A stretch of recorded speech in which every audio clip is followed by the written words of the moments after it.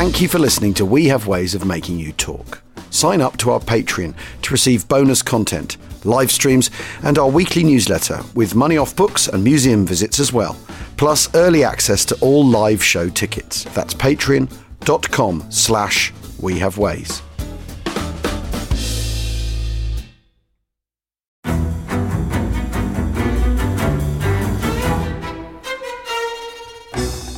I'm Anthony Scaramucci, former White House Director of Communications and Wall Street financier. And I'm Katty Kay, US Special Correspondent for BBC Studios. I've been covering American politics for almost 3 decades. Welcome to The Rest is Politics US, brought to you by Goalhanger.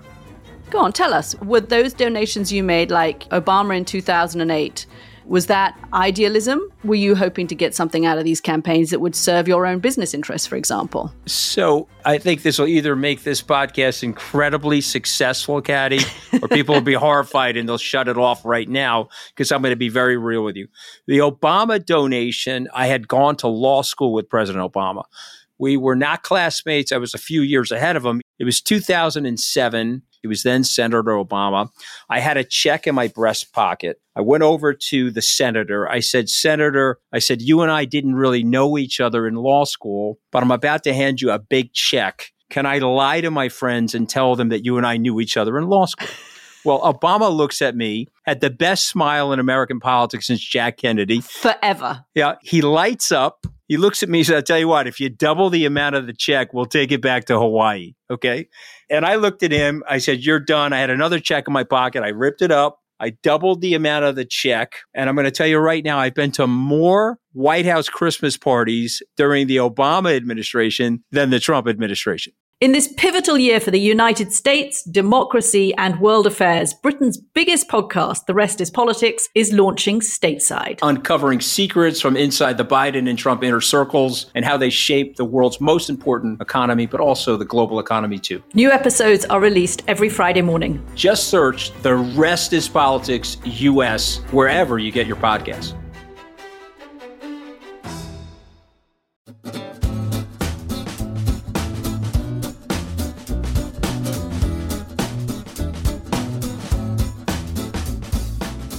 Achtung, Achtung. Welcome to We Have Ways of Making You Talk and to the final instalment of my conversation with the amazing Matt Mackinnon-Pattison. So we're going to pick up his story straight away from when Matt was making tea for all the surrounding soldiers in a small provincial town in northern Italy to finding a beautiful Italian girl. The officer come, Philip Fell, come to me and he said, you made the tea? I said, yes. You can cook? I said, no, I can't cook. He said, get yourself down to the albergo, he said. Show her how to do the cooking. So I had to go down there, but he said, when we go out on operations, we're out to shoot up things. He said, when we get back, you go down there, don't bother cleaning the equipment and all that. So I went down to the albergo and I started telling her how to do what you did with things. And she had a wonderful niece. I was a granddaughter. I've never seen anything like her. Jet black hair, white skin, beautiful shape, loveliest girl you've ever known. I was in love. I was loved her, but I wasn't in love with her. But oh, she was wonderful. And we hadn't seen her before because she used to keep in the kitchen. But now I've got access to the kitchen, and I meet her.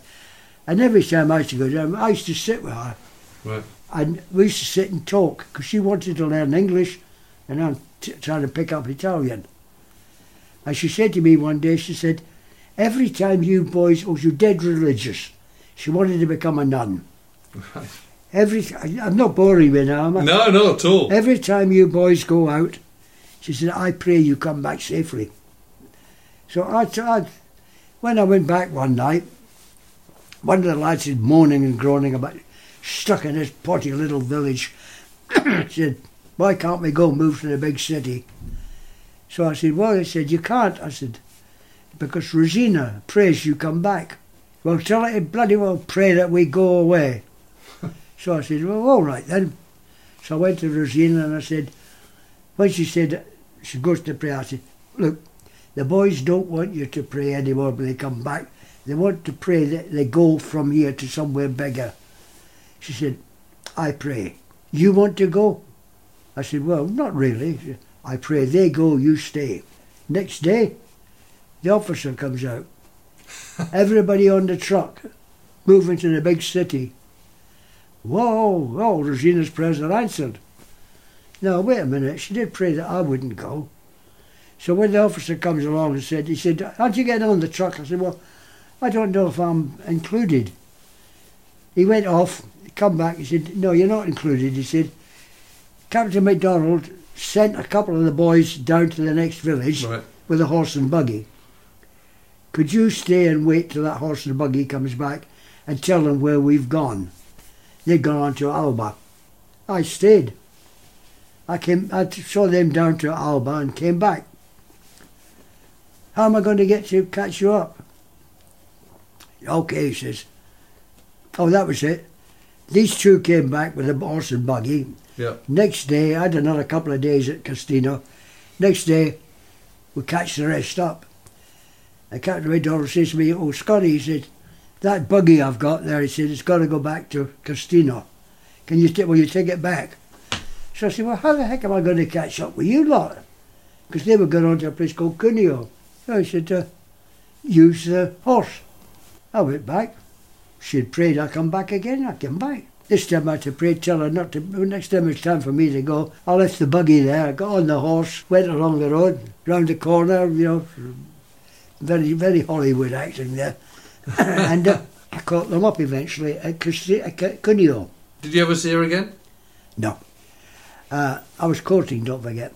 Of course. And anyway, she wasn't a courting type, she was too religious. But she was, when we left, the last time, when it was time for me to go with the horse, we went up to the little chapel and we sat, not touching, but and we prayed and the organ was playing, Handel's Largo. Oh, very romantic. Anyway, I got there and I went through one town where it was called Bra. I know. And I stayed the night. And I stayed in this little albergo thing. And all the partisans were in there. Right. And I got in and put the horse in the stable and fed it and that. And next thing I know was all the partisans are trying to figure who I am. Right. When they find out who I am, oh, great, they're around me. Vino, yeah. Hey, want a girl, half a dozen girls. I said, no, I don't drink. I don't want a woman. I didn't know the words of the song, so I just kept on going. Eventually I get to Cuneo, where the rest of the boys are, and we go for dinner. And Buck, there's a big dining room there, big table, and Buck MacDonald's there, and then he called me over, Scotty, come and tell me where you got all these last 2 or 3 days. So I started telling them. And I said, and I got to this town called Bra. And I just went in there for some support. I said, but I got wine, women, and I told them what I was doing. What happened. Women, girl at my bedroom door said she's to sleep with me. Everything laid on. Suddenly I looked along the table and they're all chatting to each other. They stopped listening to me. So I says to the captain, I said, they're not listening. So the captain says, what's the matter? And somebody said, wrong block, right operation. And that was the end of my story with them. Anyway, when we got to Cuneo, as I'm riding along on my horse, I've got to be very, very careful because the political groups are at each other's throat. Yep. I had to wear a blue scarf through the Democrats, red scarf through the Communists, and green scarf through the Republicans. Right. And everywhere you went, you would have to be very, very careful. Because the Germans had broken up, and so if any Germans are on the run back home, they're not going to stop and say hello to you. No. A comedy turn, there was a British officer in a jeep with his driver, and he come driving up alongside me, and I'm on horseback here, and he says, Dove Alba. I said, Alba, straight on, sir. Pontoon, cross the river, you're there. Dove petroleum, petrol, or whatever it was, naphtha or something. And I said, yes, sir. I said, you're all right. The Americans are just coming in there now with their mobile vehicles. I said, you'll get petrol there. Oh, yeah. Grazie. Arrivederci. I said, excuse me, sir. See? I said, I've been talking to you in English and you've been talking to me in Italian. And the driver's sitting there killing himself with laughter. I said, arrivederci. And off he went. I didn't realise you're going to meet a British bloke up there somewhere. Then I met a Brazilian. There were Brazilians were in there. There were, yeah. And he's walking along with a map, and he could walk through the blooming Brazilian jungle, but he can't find his way through northern Italy. But anyway, when we got to Cuneo, we found that they were standing people up against the wall. Fascists. Fascists, yeah. Collaborators, anything. And the big it all got pretty ugly in Italy at the end, didn't it? There was even a little girl about 14 or 15 shot. Oh dear. And I often wonder if I'd been there at the time, if I'd have pushed her aside and said, take me. But one of the things that was strange, they've got about half a dozen women sitting on a little platform, and they've got a chair on that platform. And the two of the men go over and grab the first one, drag her over, screaming and shouting, and she sat down on them, and then they take her hair off. Wow. 1, 2, 3, 4, right. Fifth one, she's sitting there. When they come to pick her up, grab her, she gets up, she stands up, she walks over, she sits on that chair, and the crowd, instead of cheering and shouting, suddenly quiet. They clip all her hair off her, and she stands up as bald as a coot and starts to walk through that crowd, not a mutter. And we admired that. We said, she might have been fascist or whatever she was, but by golly, she wasn't going to bow to these peasants. No. There's another little... Must have been quite disturbing seeing all those sort of scenes. What? Seeing scenes like that must have been quite disturbing. Take it in your stride. One of the worst things is seeing dead animals and seeing dead bodies. But you just walk past them, you know. You do get used to it then? You become immune to it. It's part of it. There's one story I want to tell you. Yeah. In the infantry, we'd be in the line for 2 weeks and then come out, and there'd be transport for us away down there, and take us back to camp, further back, for a week's rest. Yeah. And then back again for our next 2 weeks. And as we come down, single file. Yeah. First chaps used to be there, and they keep going, and then suddenly they turn the corner away from German shell fire. Yeah. Well, maybe German sight, so the German couldn't see it, but they need a powerful gun to hit it. Just slightly beyond the German gunpower. And the column would turn, and a little word would go back, they're there, they're there, they're there, they're there. And we turned that corner. When it came your turn to go, there'd be 2 trucks, or 3 trucks, depending how many I needed. Troop transport trucks. But over there would be a little van with a sliding window. And on the side of that little van would be painted a shield, Salvation Army. Right. And those 2 girls would be there. They could get shelled. There was only women allowed up near the front line. Yeah. And those 2 Salvation Army guys, because I'm talking about the 2 that were with our lot. Sure. There'd be 2 everywhere else. And you'd walk up and get your cup of tea.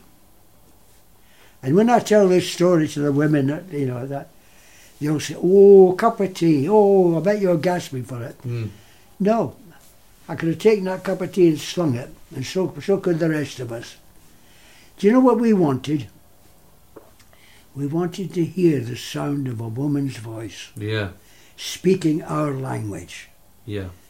Cup of tea, love. Yeah. Where they're from there. And any accent of all the accents in Britain.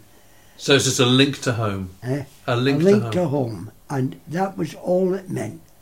And I've never forgotten them. And I'll tell you what, any bloke who's ever been in the army and come across them won't walk past a Salvation Army tin when somebody's begging for it. No, I'm sure. You always put a bob or two in. It was wonderful, really. They were just there. Yeah. Now tell me, what did you make of all the kit you had?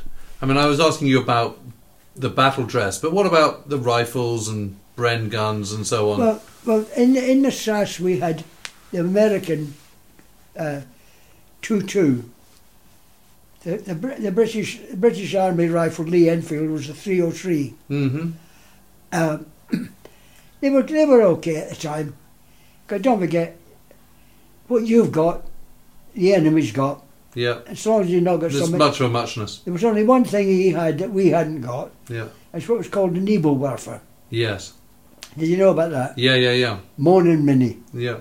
And it used to fire a round of bombs, one in the middle. And if you're standing way over there and suddenly you hear this coming down, 1, 2, 3, 4, get up and run, because there's one in the middle coming for you. Yeah. That was the only thing. And what about the Bren gun? Bren gun was okay. It was quite a good, useful thing, yeah. The big thing is, you're not using it all the time. No. You might use it when they tell you to, fire at that building there, you know. Like when we were taking Alba, we had 2 or 3 of the lads with Bren guns. What was that? .5 boys rifle. Yeah. Did you ever have a Piat? Did you ever have the Piat? But we didn't have one in the SAS, but we had them in the infantry. Right. What did everyone think of those? By the time you've blooming well loaded it up, flipping jelly's gone past you. But they were good. They were useful, but you had to. You didn't. What you did, you fired that thing. You picked it up and ran quick. Yeah. Because if you miss, he's got you. Yeah.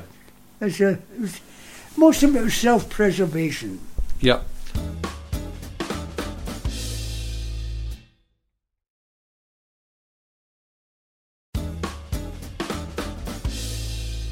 And do you?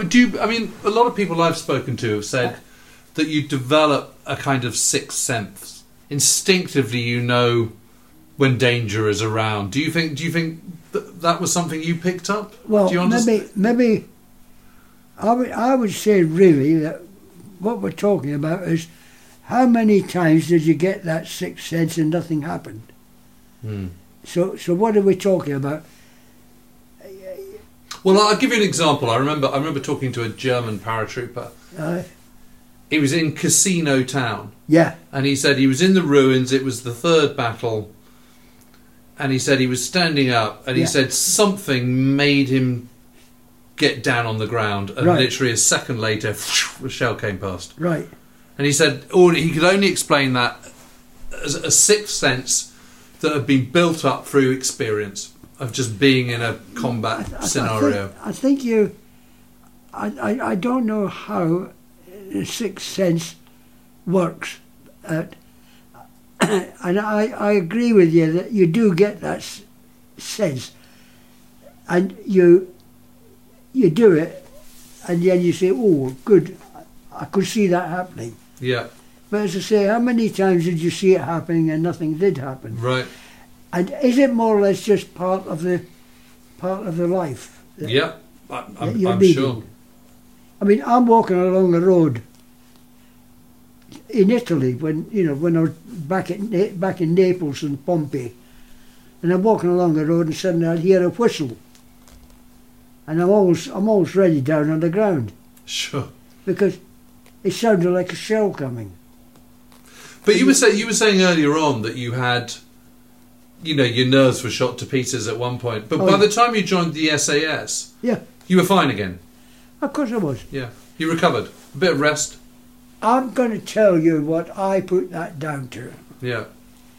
It's the same thing that got me to join up. I could have at any time come away from the Argylls through nerves, through getting another job, seeing a notice on the notice board that say technical clerk wanted. I could have done that. Leave the infantry, go and sit in a nice little job, and lovely. Pride. Yes. Suddenly is stronger than fear, Right. and it's the background to courage. Yep. And when everything all around is falling down, and you're there, and you think, no, I'm going to go. Right. I'm going ahead. And I think that's what got me through most of it. Yeah. As I say, I could have easily dodged out any time. When we were coming home, we travelled down to Naples. Yeah. So when was that? Was that still in 1945? That was 1945. Yeah. The war's finished. Yeah. And we're coming home, and we've got a train up to go to Burma. Mm.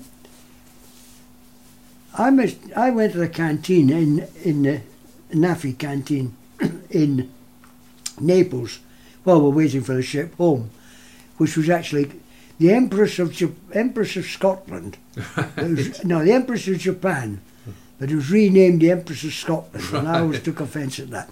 Anyway, I'm sitting in the canteen and I see another bloke, and I walk over to him. I fancy seeing you, and we chat. He said, I've just come out.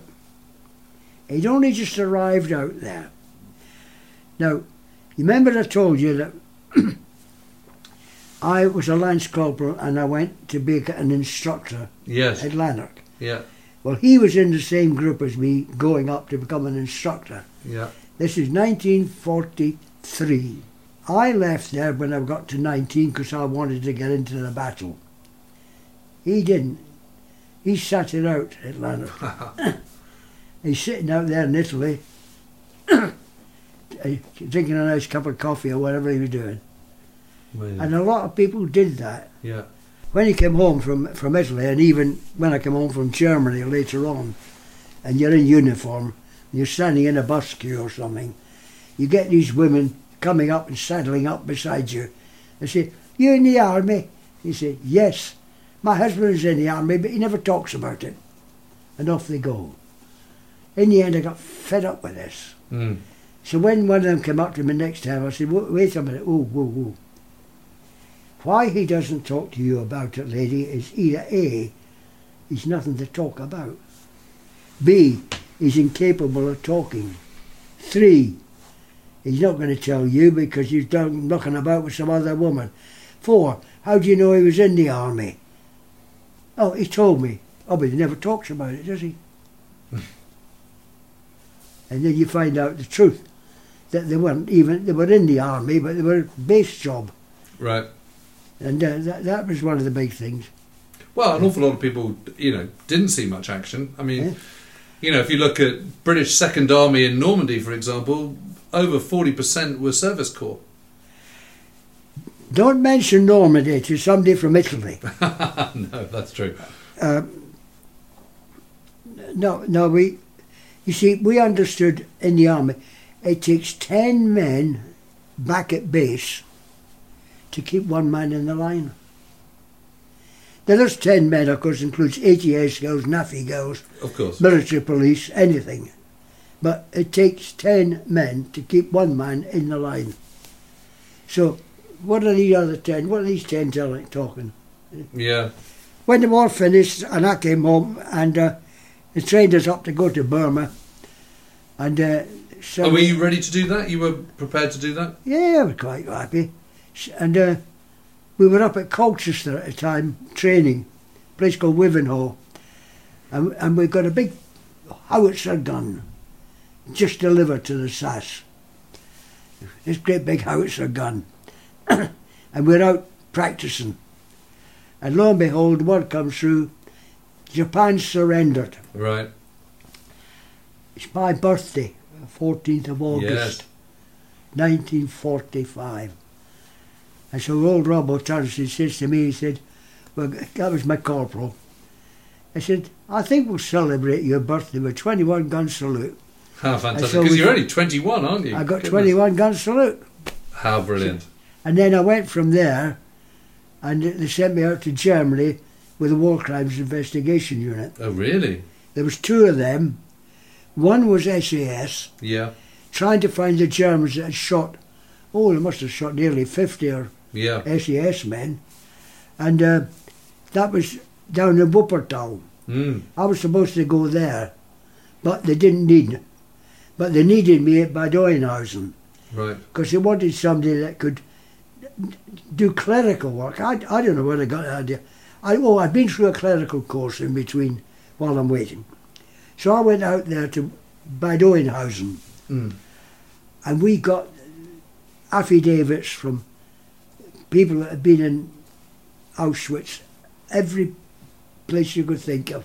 Yeah. Some of the stories haven't come out yet. They're coming out gradually. Sure. But I think one of the most hard... I went out there, and when I got there was a sergeant major was in charge of the clerical function. Mm. And he did the whole thing. And I went in to take over from him while he went on leave. Yeah. But he was gone for a bit longer than 2 weeks. And I had to read these affidavits, depositions. What we used to do was, and then I'd send them to the Judge Advocate General's branch, right? And what we used to do was you would send a jeep out with a driver, an officer, an interpreter. Right. The interpreters were usually little Jewish boys Yeah. from Romania or anything else like that, and they would interrogate. And I said to one, I said, what do you do if how do you manage to make them talk? Oh, so that's quite easy, he says. See, what I do is, I've got to remember I can't do things out of cruelty. But he said, I get a bucket of water. He said, we've got a bucket, scalding kettle of hot water. He said, put the bucket down by his leg. I pour the boiling hot water into it. Then I take him, blindfold him. He's already handcuffed. I'd lift his leg up. In it goes. He talks. Wow. I said, you can't do that. I said, I don't do that. He said, well, I've got his eyes shut and I move the bucket and put cold water there. He don't know the difference. He's blindfolded. He said, he opens up like that. Wow. And they were telling me, but what rather upset me with that was, you got Jewish girls who were prisoners in concentration camps, squealing on another girl because she was making up to one of the German guards to get some more food and things like that. The one big story that I always remember was the German guard, woman guard. All these Jews are getting chucked into the middle. One of these Jewish women's got a little baby, Yeah. and this guard takes the baby off her, takes it back, and the child grows up as her child, her son. Yeah. And he goes everywhere with her, and she looks after her like her mother. Then one day the good old Lord Adolf gives the order, all Jews are to be exterminated. And she takes that little boy's hand, and like any nice mother, takes him to the gas chamber door and says goodbye to him and lets him go in. And I thought, if that's the depth of humanity, Yeah. No. It was Anyway, apart from that, But it must have been fascinating. I mean, what were your views? What were your impressions of war-torn Germany? I mean, it must have looked absolutely. two things you go through and think, serves you bloody well right. Yeah, no, sure. And then you sort of look at the refugees and you think, sad. Yeah, And you give them something, yeah, if you've got it. yeah, It's, you see, you're brought up with this Christianity that you suddenly think, yes, well, no matter how bad they are, I've got to try and help them a little bit. yeah. I mean, it must have looked so bashed about, didn't it? I mean, Germany must have looked so bashed about. It was flattened. Yeah, I come through Hanover and it was flattened. Well, by that time, you're going through a ploughed field of stone, the road. It's like going through a ploughed field. A big plough had been through it. yeah, It's all up the side. yeah. Side. Huh. Amazing. So how long did you stay in the army then? 5 years roughly. Really? October 42 to April, May 47. Well, that's it for my talk with Matt Mackinnon-Pattison. I do hope you all enjoyed it. Cheerio and see you soon.